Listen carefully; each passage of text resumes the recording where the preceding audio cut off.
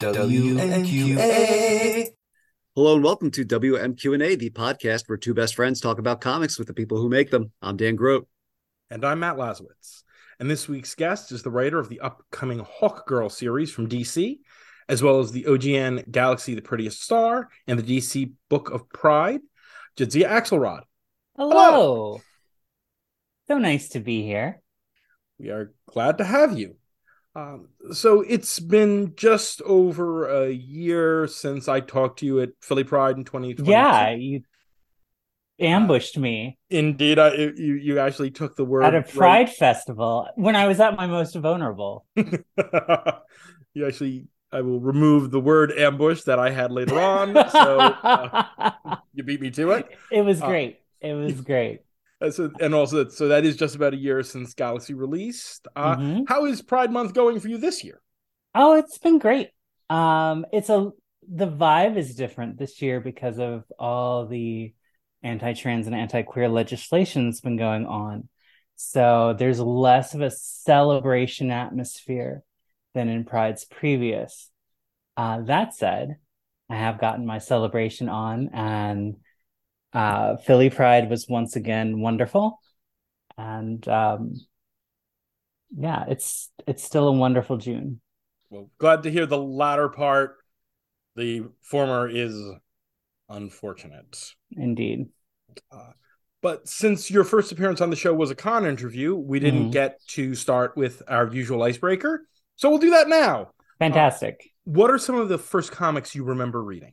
The first comic that I ever read was an issue of The Flash that my father bought me at a garage sale. And I wanted it bad because it had the Flash on the cover, and he was my favorite character from the Super Friends cartoon show. I had the action figure and everything.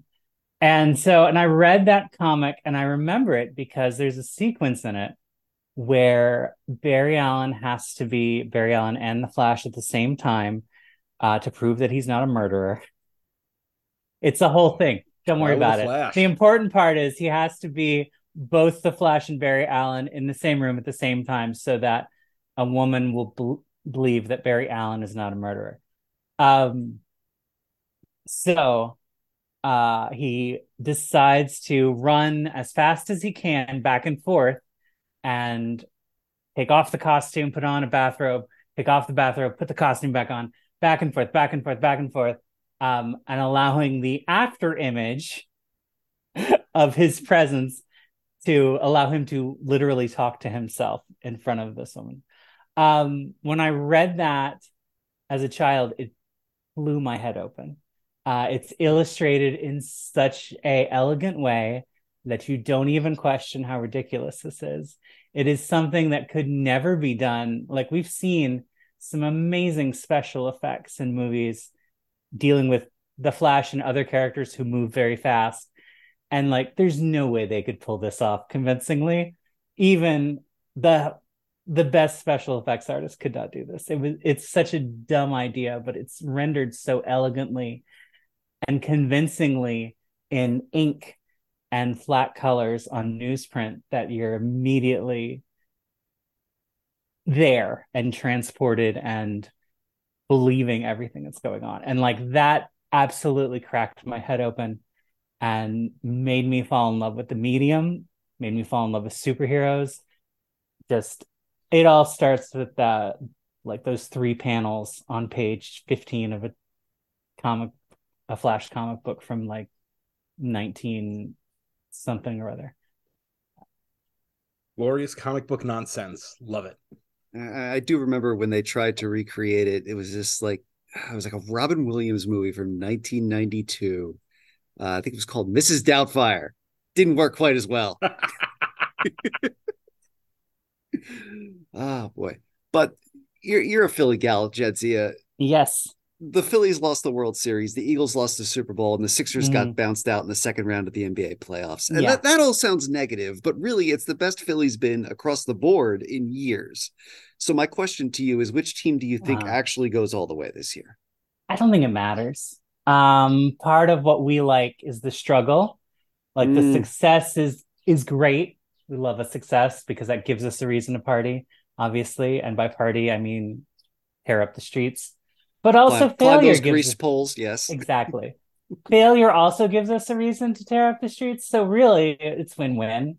What's enjoyable, what's great about this town is if you don't follow sports closely, you can still get caught in the wave of enthusiasm or disappointment as things happen. And like that's always going to be true whether we're up or down. And I love that. I love that about this town. So it doesn't really matter because we're there for the ride, not the destination. I like that. So back when I first interviewed you, you talked about that initial swell of support for Galaxy and the reception, and now we're a year on. How is that still feeling at this point? It's still incredible. It's still happening. I still get messages from people whom crack open a copy of Galaxy and feel seen for the first time in their lives. I still get messages from parents whose children carry this book around as a protective armor. Messages from adults who wish they had seen this book earlier. It's absolutely a hit. We're going into a second printing, which is incredible for a character that didn't exist before this book. And like people are still discovering it and still reading it. And it's amazing. Like I honestly thought I would have stopped getting messages and comments by now, but like it just still keeps going strong. Someone on Twitter posted them taking their first dose of hormones off the cover of Galaxy, which is wild and not something I would have expected, but an image I will cherish. That is the single most unique positive social media story I have ever heard. I was gonna say I heard in a while, but no, that's an all-timer. Yeah, it's really been amazing how this character and this book has really touched people and moved them.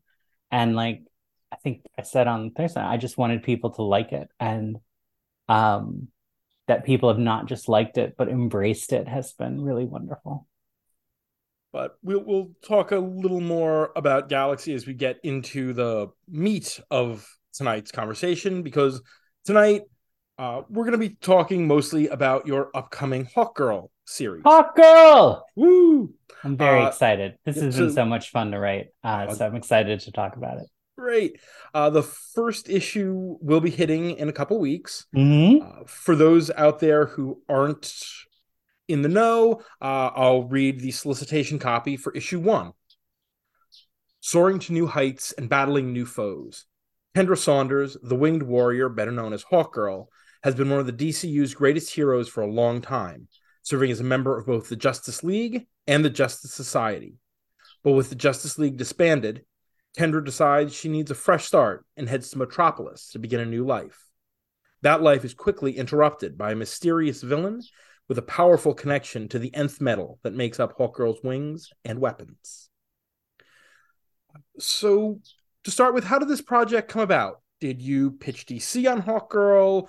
Did they come to you asking for a pitch?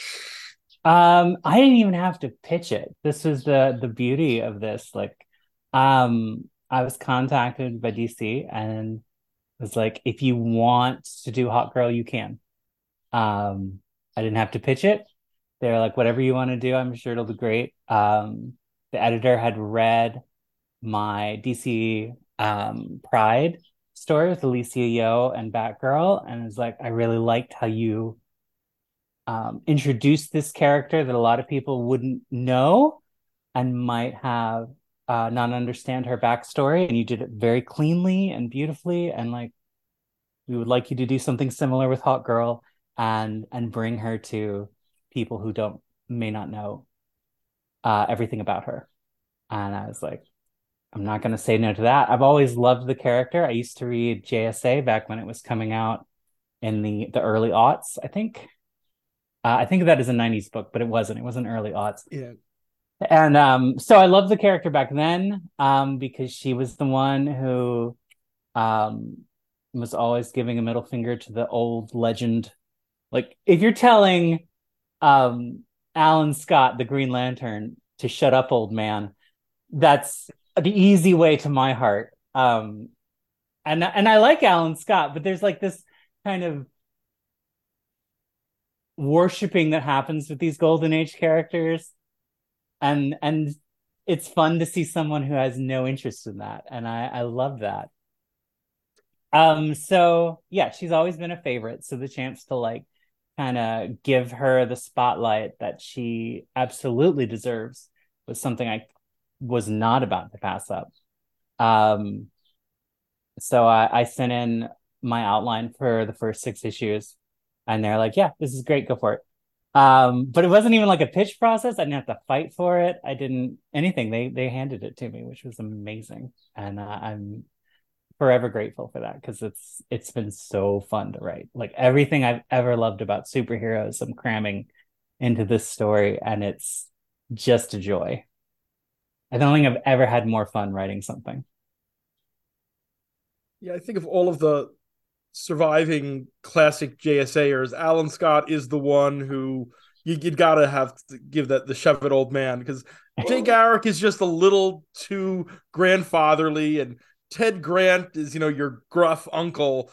Alan Scott's got the stodgy thing going. Yeah.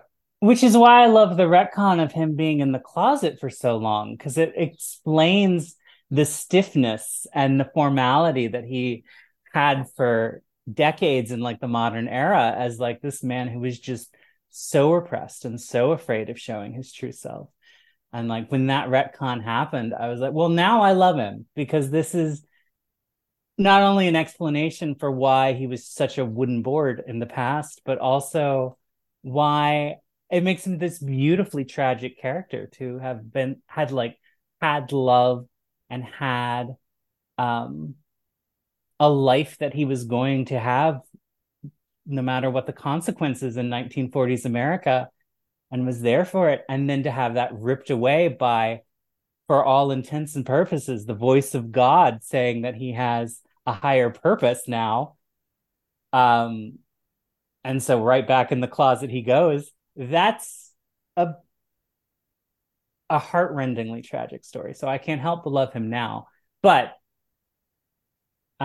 15 years ago or whatever, when I was reading JSA, I was like, yeah, that guy's a douche. At the same time, I feel like Wildcat is the old man who tells the other old men to shut up, old man. Yeah, but he was written, I don't know. Like there's a point where you write Wildcat and he's like, come here, son, let me tell you why you need to join the union.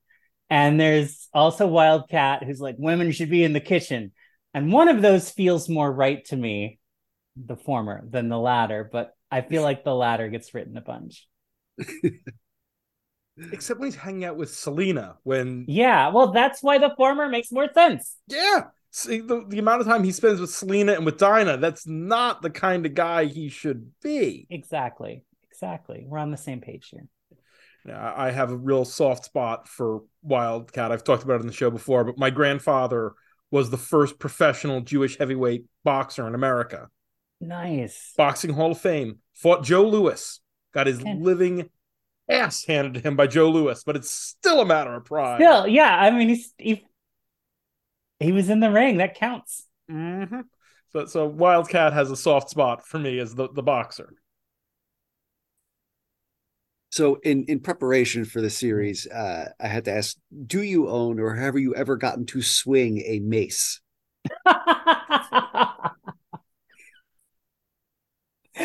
um, well, I have a long-seated fascination with medieval weaponry. That is something that has followed me since childhood. Um, Hilariously, like the thing that started me was this wonderful book called Arms and Armor, which is done by DK, who I now wrote for the DC Book of Pride. So there's a connection there to my life now. I really am living out my 10-year-old fantasies in so many ways. So I'm familiar with maces. I have a Warhammer, which is not a mace, but close, that a friend made for me. So it's solid steel and it's intense and handcrafted. And that's with all my other swords and such, and knives, and a various collection of things that I've picked up from all sorts of places. But a proper like Morning Star, I have not actually held. Um, but I have spent many, many hours staring at them in books and at the museum here in Philly and such. So I've done my research and I've held heavy weaponry, but not specifically a Morning Star. Well, I just Googled Warhammer because obviously the first thing that came to my head was the game with the miniatures. And no, these are badass and all purpose. They got a smashy end, they got a stabby end. Yeah. Mine only has smashy ends, but it's hefty and it's leather wrapped hilt. It's really nice. It's a beautiful piece. See, you don't play enough D&D, my friend. That is the weapon that is a D12 for damage. Possibly the only one. The only a good cleric's weapon. Indeed. Okay, but I've played a shit ton of Final Fantasy, and you would think that would come up more. You're gonna have to pardon me on this one a little, sure, because we have long determined the hardest thing about podcasting about comics is pronouncing names that you have only seen on the page. Did you have a hand in picking Amonkhet Nahuelpen? Anywhere near correct on that? No, Amanke was picked by the editors, and he does an amazing job. I'm so glad he was picked because his art is incredible. I tell him the most ridiculous things to draw, and he just takes it in stride and gives it to me better than I imagined it, and I'm just in awe. Uh, just incredible. So we've talked about it a little, but specifically, this is Kendra Saunders, Hawkgirl, yes. and not Cheryl Thal, no. Hawkwoman. What makes Kendra as engaging a character as the counterpart more readers are familiar with from Justice League and Justice League Unlimited, or more the general public is more aware of? I think she's more interesting than Shira. And I know a lot of people are huge Shira fans, and with good reason, because Shira is great. But I think that Kendra is more interesting because for the longest time, Kendra was either in a flat out denial or ambivalent of her hawkness, for lack of a better term, her hawkosity, her hawk legacy. And so what that meant is that we got a better idea of Kendra, the character, rather than Hawkgirl, the latest in line of how many Hawkgirls before her. That's one thing that's very interesting about the recent retcon that puts Kendra at the end of the line of succession of Hawk females, that she is a very different person than Shira. And when you look at a lot of the flashbacks of various Hawk people, those are very similar to Shira. So Kendra is different. And that is always something that's been fascinating to me.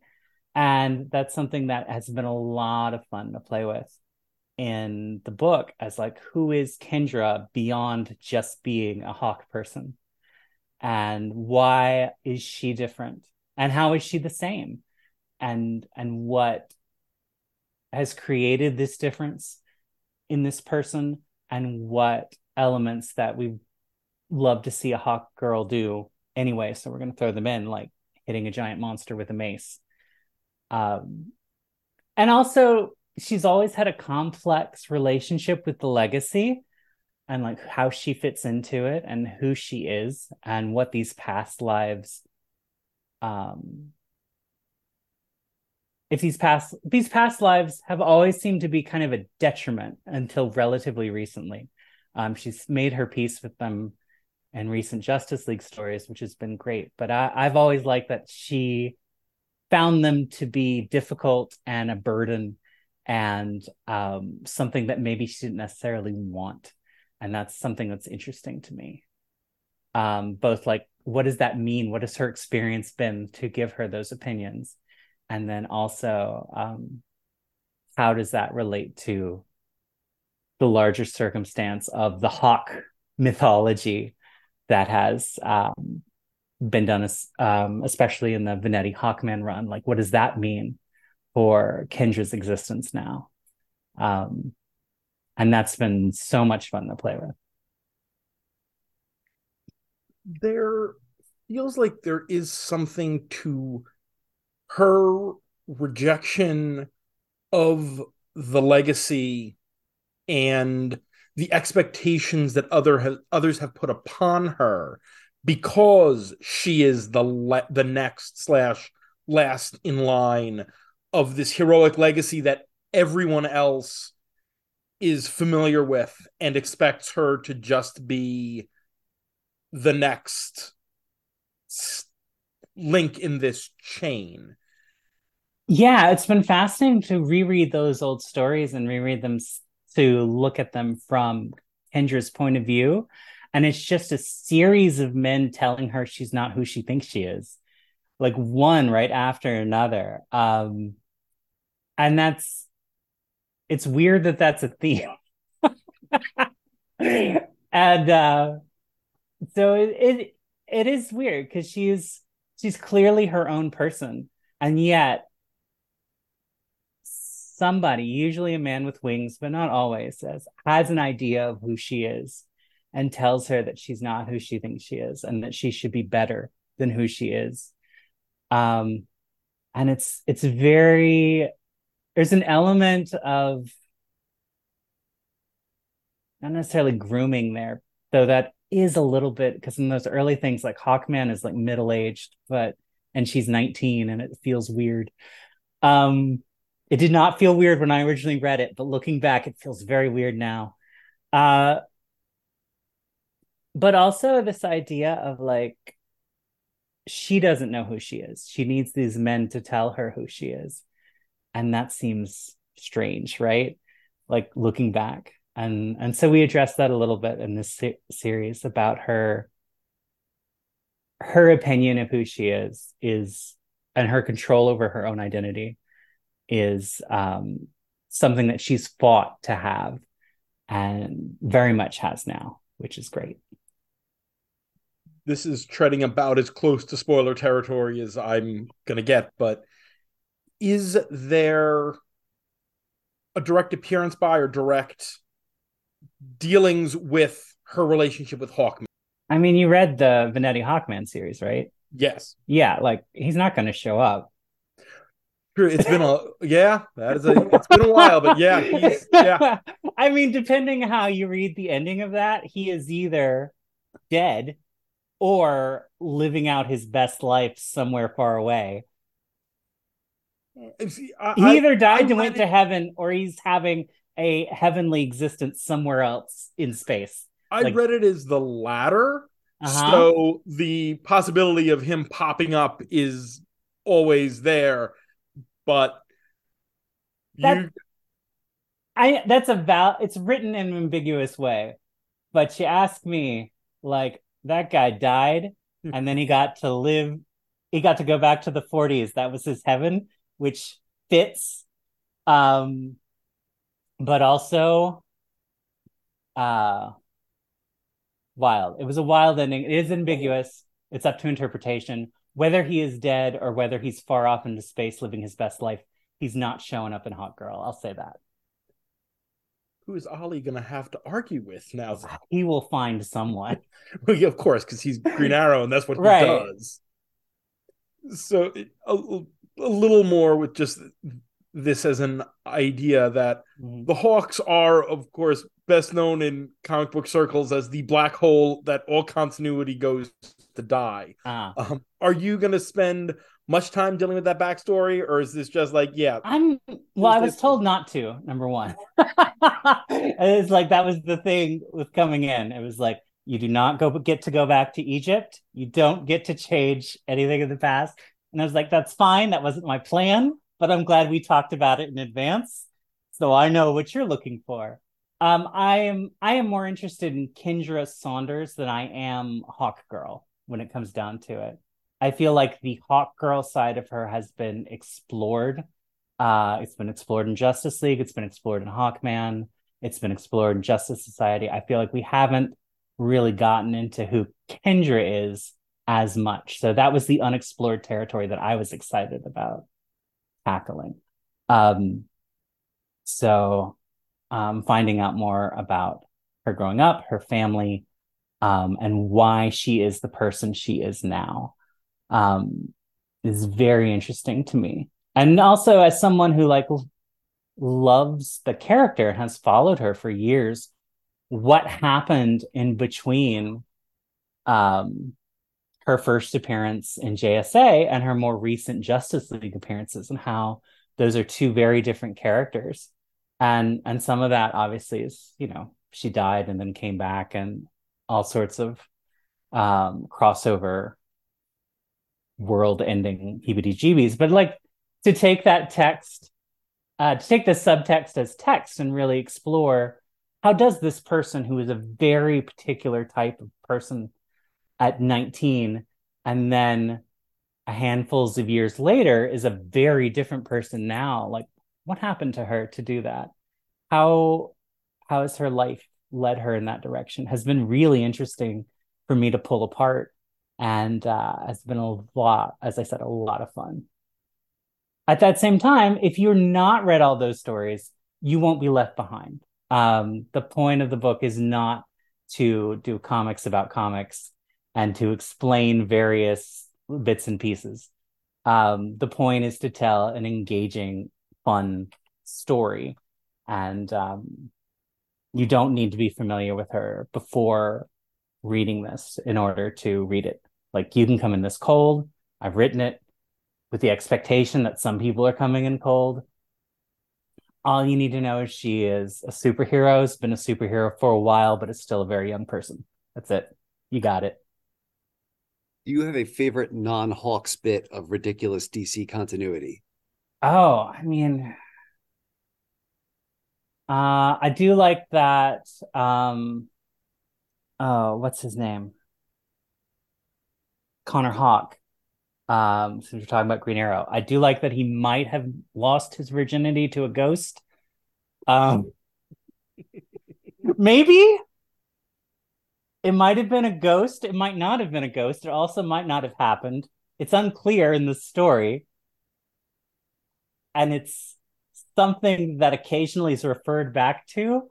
And I love that. I love it. It's a weird little one-off story that I'm still not sure what's going on in it. And that's something that delights me to no end.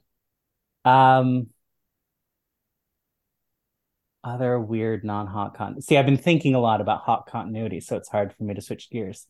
And I do like you responded with Connor Hawke continuity. Right, exactly. Well, only because you brought up Green Arrow. If you hadn't brought up Green Arrow earlier, who knows what I would have picked. Let's see. I mean, this is not necessarily a continuity thing, but I really love legacy characters, and I love like, as much as the Silver Age guys are fun, and they are, I really like the idea that these are jobs that new people come in and take those titles of and do that. And that's so, like, I love Ryan Choi. I love, like we said, Connor Hawke, and like all of these people who like take this, like, my favorite Flash is Wally West. And that's because that's who was Flash when I was reading comics. It's like, yeah, it's Wally. But also, like, I understand that maybe it's time for a new Flash to come in, but because I like that those characters are allowed to grow and change somewhat, and part of growing and changing means they're not superheroes anymore, and that's interesting to me. So I guess that is a little continuity element there. And it's fun to see. DC kind of moved away from that, and it's fun to see them coming back to it in certain aspects, and I like that a lot. Yeah. But Wally West wasn't allowed to have a good time until like last year. He did have there was the Mark Waid series, which I love, and I love even more now Mhm. after becoming a parent, where he is like bringing his kids along to superhero missions because they also had superpowers, and it had them in like a little bubble, little Speed Force bubble. Those stories were fun, and I liked them a lot, and they didn't really catch on with readers, and I understand why, but like it was a bit that I always have a fondness for. So I'm famously the DC Luddite of myself and Matt. I've seen Kendra before in Dark Knight's Metal and a lot of what Scott Snyder worked on around that period. Mm-hmm. And of course, I know Shiera from the Justice League and the Justice League Unlimited cartoons. And looking back on it, I feel like that version of the character was the Justice League equivalent of Daphne from Scooby Doo. That sort of like child, a lot of people's like, oh, I'm feeling things I didn't know I was supposed to be able to feel. That's something. Sure. So that's me showing my ass for a second. The copy mentions a mysterious villain, and as they are Mhm. mysterious, I'm not expecting you to talk about them. I can But say their name now that we have revealed that. well, okay. Uh Vop make sure I'm pronouncing it. I came up with this. I should be able to pronounce it. Again, comics. We only ever see the Right? words. Uh Vopacula. Vopacula? Vopacula. There we go. Vopacula is the main villain. She's great. She is a lot of fun. Um, and yeah, she's gonna lead to a lot of problems. So you're working to build Kendra a rogues gallery, as the Mhm. Hawks have an extensive but mostly at best B list rogues gallery. So you're stepping away from your lion mains and fadeaway mans to something new. Yes. That was again in the brief. It's like no old villains, which I had no problem with because um, I think a lot of those villains are great, but I also think that especially with the Hawk characters, there's a desire to continue to go back to that well. And so we've seen a lot of great Shadow Thief stories. We've seen some fun monocle stories. Like I feel like a lot of these characters have been these villains have been explored and explored well.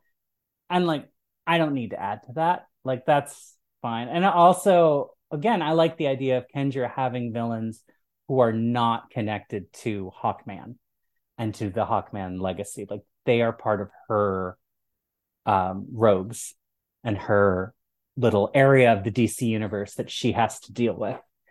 And this whole 6 issues is about setting that up and setting up where a lot of those villains are going to come from, which is very exciting. And it makes sense. If she's the one to break the cycle, then she should be the one to be allowed to have her own villains as well. Yeah. And again, if she's separate from Shayera and separate from Carter, it doesn't make sense for those villains to be things that she cares about. Because a lot of those villains are very tightly tied to those two characters. So they can have them. And it is my understanding that there's also going to be an adorable corgi in the mix. There is. Galaxy is joining the cast, and with her comes not just Argus, her adorable corgi, but also Kat, her girlfriend from Galaxy the Prettiest Star. So that has been a lot of fun to write those characters again. They're older now because we wanted Galaxy to be about the same age as Kendra. So she's not a teenager who doesn't know what she's doing. She is a um, woman in her early 20s who doesn't know what she's doing. And that's a nice vibe. She's gotten a lot of control over her powers, which has been a lot of fun because in Galaxy, she was still learning about them and figuring them out. And in this, she knows what her powers can do, but that doesn't mean she knows how to be a superhero. And that is why why she's such a great foil for Hawkgirl, who absolutely knows how to be a superhero, but has kind of lost touch with how to be a real person. And Galaxy absolutely can be a real person. She has a girlfriend, she has a dog, she has a life that doesn't involve hitting people. But so that contrast and that play back and forth of what these characters can offer each other has been a lot of fun.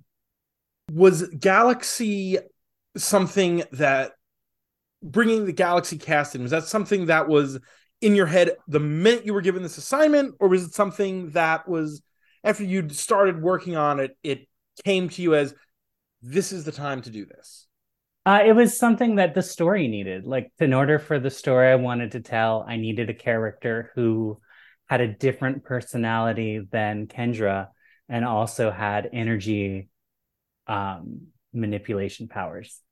And so I had a list of other candidates if they didn't let me use Galaxy. Like, this hole could have been filled by Stitch very easily.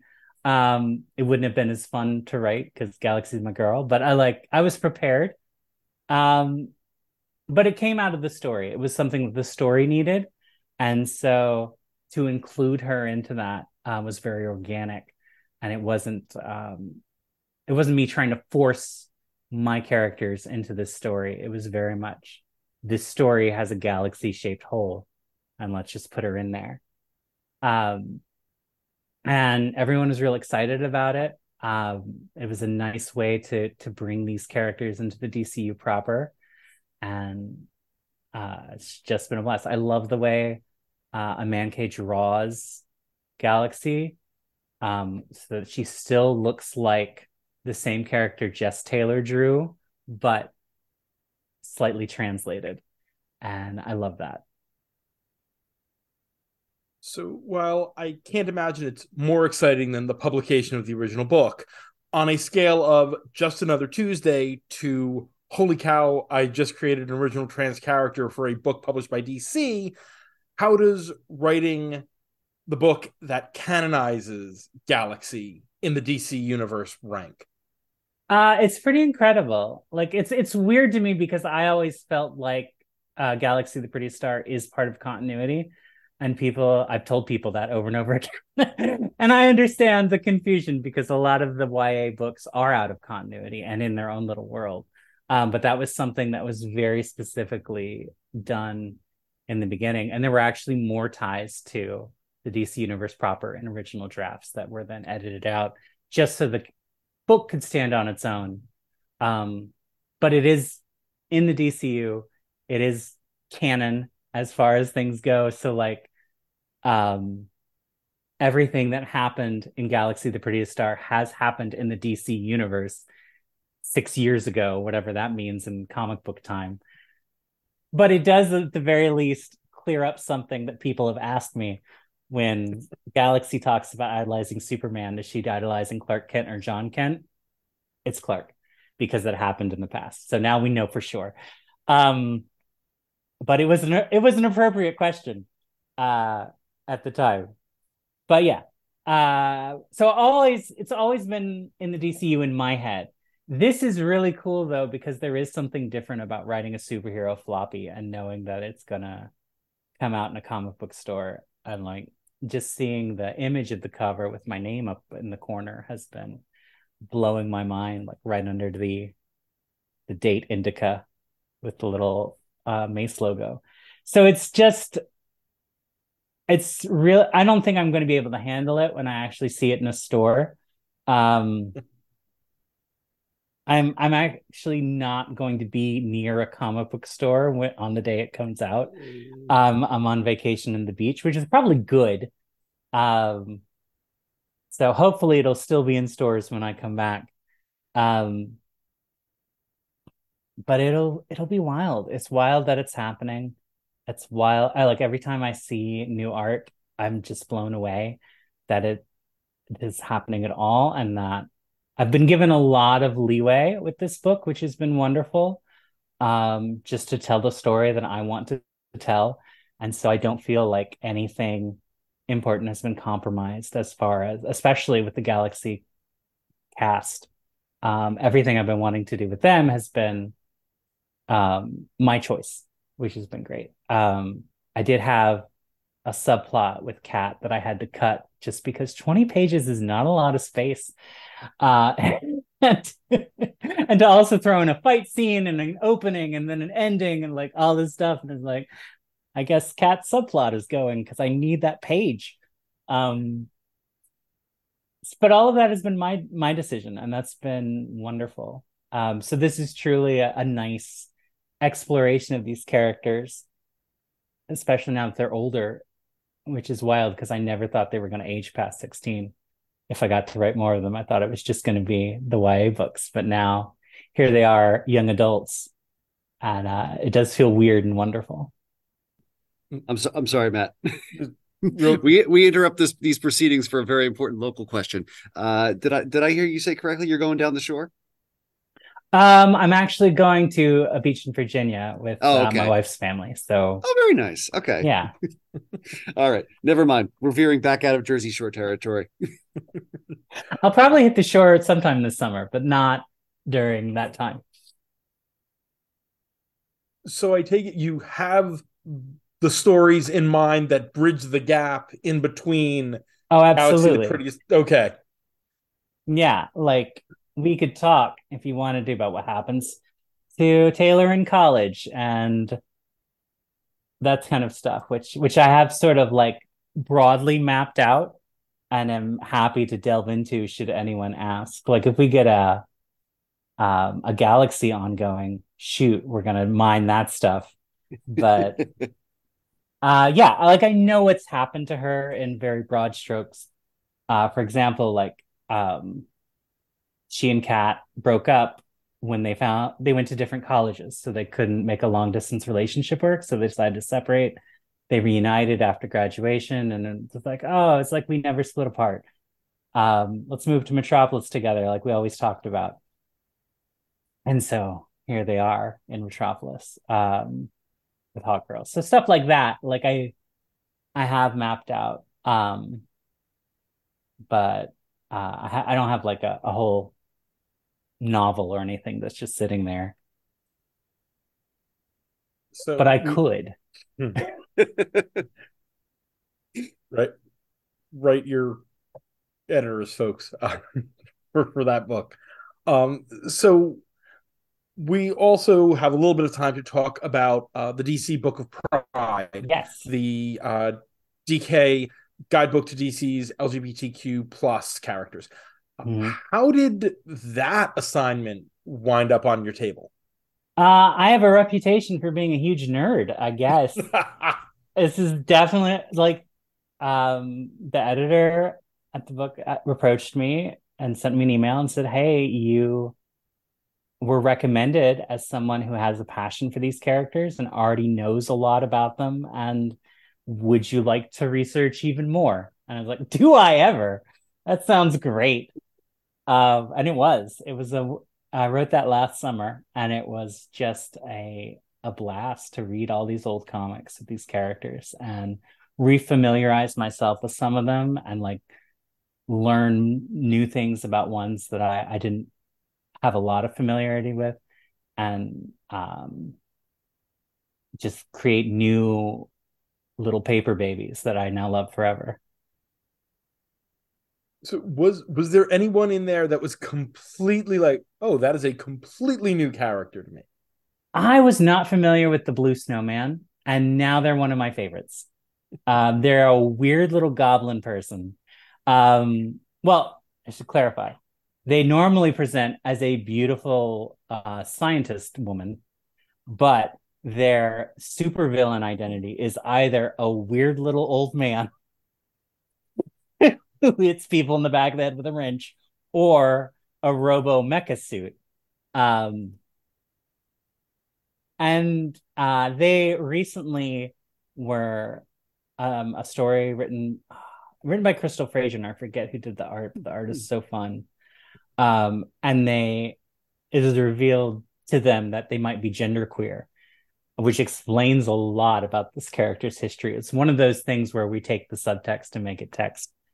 And rereading those old Wonder Woman stories with this just vicious little goblin and they wormed their way into my heart, and now I love them because they're the worst. Just violent and craven and everything you would want in a villain. But I can't help but love them because they're so weird.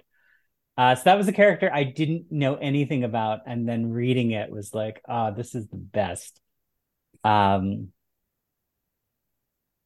That's probably the biggest one.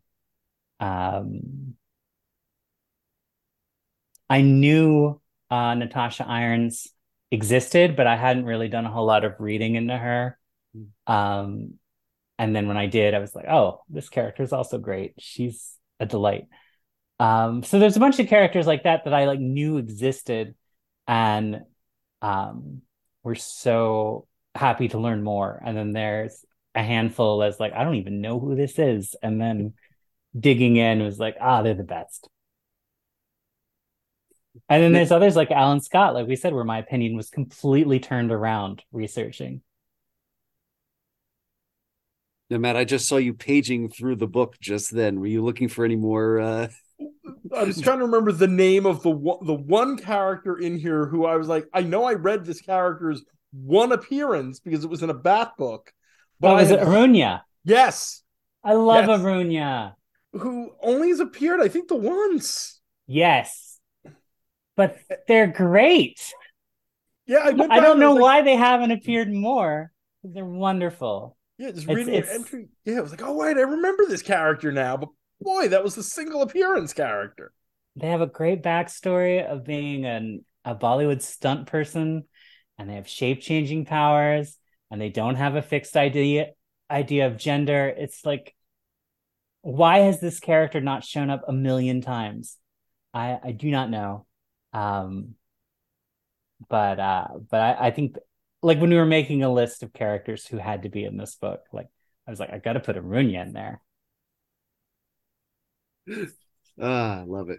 But seriously, this is one of those DK encyclopedia, which I feel like for a certain generation was a lot of people's entryway into comics. Not unlike the Marvel trading cards, the Batman, the X-Men cartoons from my old ass, and the fact that there is enough, more than enough, apparently, more than enough queer characters to fill one of these books in 2023. I mean, we could do 2 more volumes, and still have characters left over. Like, there's so many queer characters in the DCU, which is amazing when you consider how long DC held the Comics Code Authority stamp on their covers, but that these characters were still there, and like a lot of it was nudge nudge wink wink, and like, what's going on here, right? They're more than roommates, but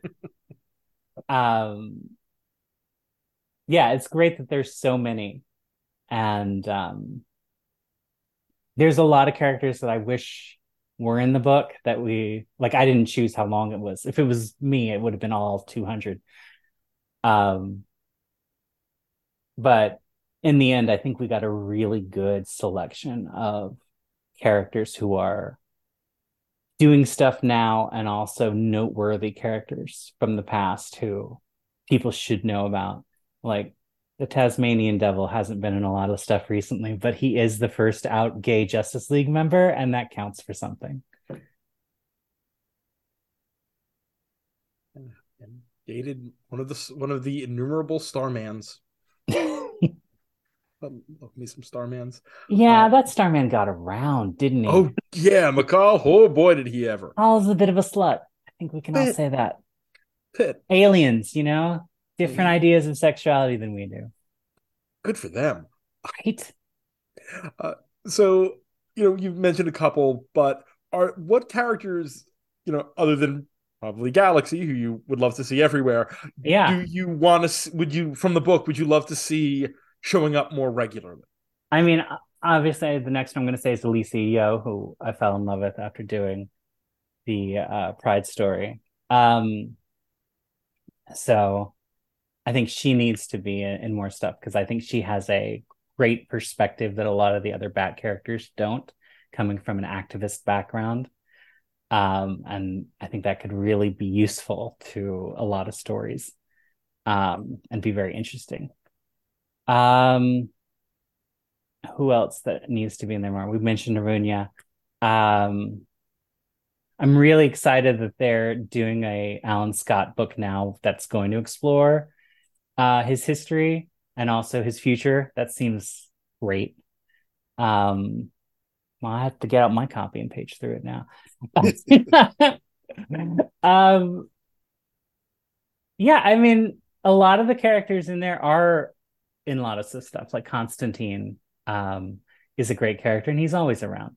Um, and I found out researching this that he was the first queer character to DC character to be out. 1992. Yep. Said that he had boyfriends, which is incredible. And of course, it had to happen because that was a Vertigo book, and so it wouldn't have happened. I don't think those had the code authority on them. But it's still neat that he's like the first. That's wild to me. And to be bisexual and be the first. Like, that's so often the B is forgotten. So that's fun. I really like Victoria October. I think it's sad that she doesn't show up anymore because she's a hoot and a half. I know a lot of trans women who are like her, and that they don't care what you think of them, but will make absolutely sure that you know what she thinks of you. So like that's a character that I like a lot. We don't see Tasmanian Devil enough. I'm just gonna say it. I think Catman deserves a larger platform than he's been given. The same with Porcelain. Like, those two from Secret Six are just such great characters, and I'd like to see more of them in anything. I'm glad that Natasha Irons is going to be having a lead role in Steelworks because she's great. She and Tracy 13 are absolutely the wrong people for each other, which I love. Like I've a lot of my friends talk about these characters and like, oh, I just want them to be happy, and it's like, I do not want them to be happy. I want them to have messy, horrible relationships because that's what I like reading. So yes, let's bring Nat and Tracy back together so they can break up again. Let's do that. Let's have Kate Kane and anyone, Renee Montoya, and like have them have horrible, angry arguments at each other again, please. Renee Yeah, I love that Kate Kane is a horrible girlfriend. She's just the worst. Like, she's a great superhero. She's a bad girlfriend. And like, that's just a really nice character touch that I like. And giving Kate a good relationship feels like something that should happen to someone else. Like, that's a Batgirl story, not a Batwoman story. Oh man. Jadzia, this has been a fantastic time. Final question as we release you back into the world. How can people follow you online and keep up with Hawkgirl and DC Book of Pride and everything else that you got going on? My response to this normally is like, don't. But because I'm so out of social media now, because it's all falling apart and it's not as fun as it used to be. But I am on Twitter at Planet X. I am on Instagram at Planet X. Those are easy things to remember. By all means, follow me there. I have a newsletter that you can, it's Planet X at Tiny Letter. So it's like tinyletter.com/Planet X, and you can subscribe to that for fun updates and things. I'm on TikTok at Planet X Girl, if that's your thing. I barely post on there, so maybe don't need to do that. But yeah, and then JadziaAxelrod.com is the website, and it's got links to all of that stuff plus more if you are into that. I need to redo that site though. It's got a lot of stuff on it. And if you were looking for specific things, maybe it might be hard to find. So at some point, it'll get an upgrade, but it will still have the same thing, which is JadziaAxelrod.com. That's where to find me. But yeah, definitely subscribe to the newsletter. And yeah. All right, Jadzia, thank you so much for coming on the show. Oh, thank you for having me. This has been a hoot. That's it for this week's show. As a reminder, WMQ&A is part of Comics XF, where you can find this podcast along with our sister podcasts, Battle of the Atom and Bat Chat with Matt and Will, a Batman ranking podcast co-hosted by Matt Lazowitz and our bud Will Nevin. You can listen to WMQ&A on Apple Podcasts, Stitcher, SoundCloud, Amazon Music, Audible, and at comicsxf.com, where new episodes move Tuesday mornings. You can support WMQ&A at patreon.com/WMQcomics, where a $1 donation gets you early access to episodes, shoutouts on the podcast, and a free comic in the mail from my collection. A $2 donation gets you a Pete Wisdom Hot Claw sticker designed by Kevin Newbern. A $3 donation gets you access to our bonus podcast, Our Son Pete, a deep dive into the appearances of British mutant super spy Pete Wisdom. A $4 donation gets you access to Our Son Pete and the sticker. A $25 donation lets you plug your crowdfunded or creator-owned comic in a 60-second spot, and a $50 donation lets you advertise on the show. Big thanks to our patrons, Charlie Davis, Robert Secundus, Liz Large, and Will Nevin from Comics XF, Carla Pacheco, Mike Sagawa, and Azabah Fangirl, a.k.a. the Loyalist Content Consumer. You can follow WMQ&A on Twitter at WMQComics, me at Daniel P. Grote, Matt Lazowitz at MattLaz1013, and Comics XF at Comics XF, assuming Twitter still works. And until next week, remember, somewhere out there, there's a Batman comic where all the characters simply cannot stop saying the word boner. WMQ&A.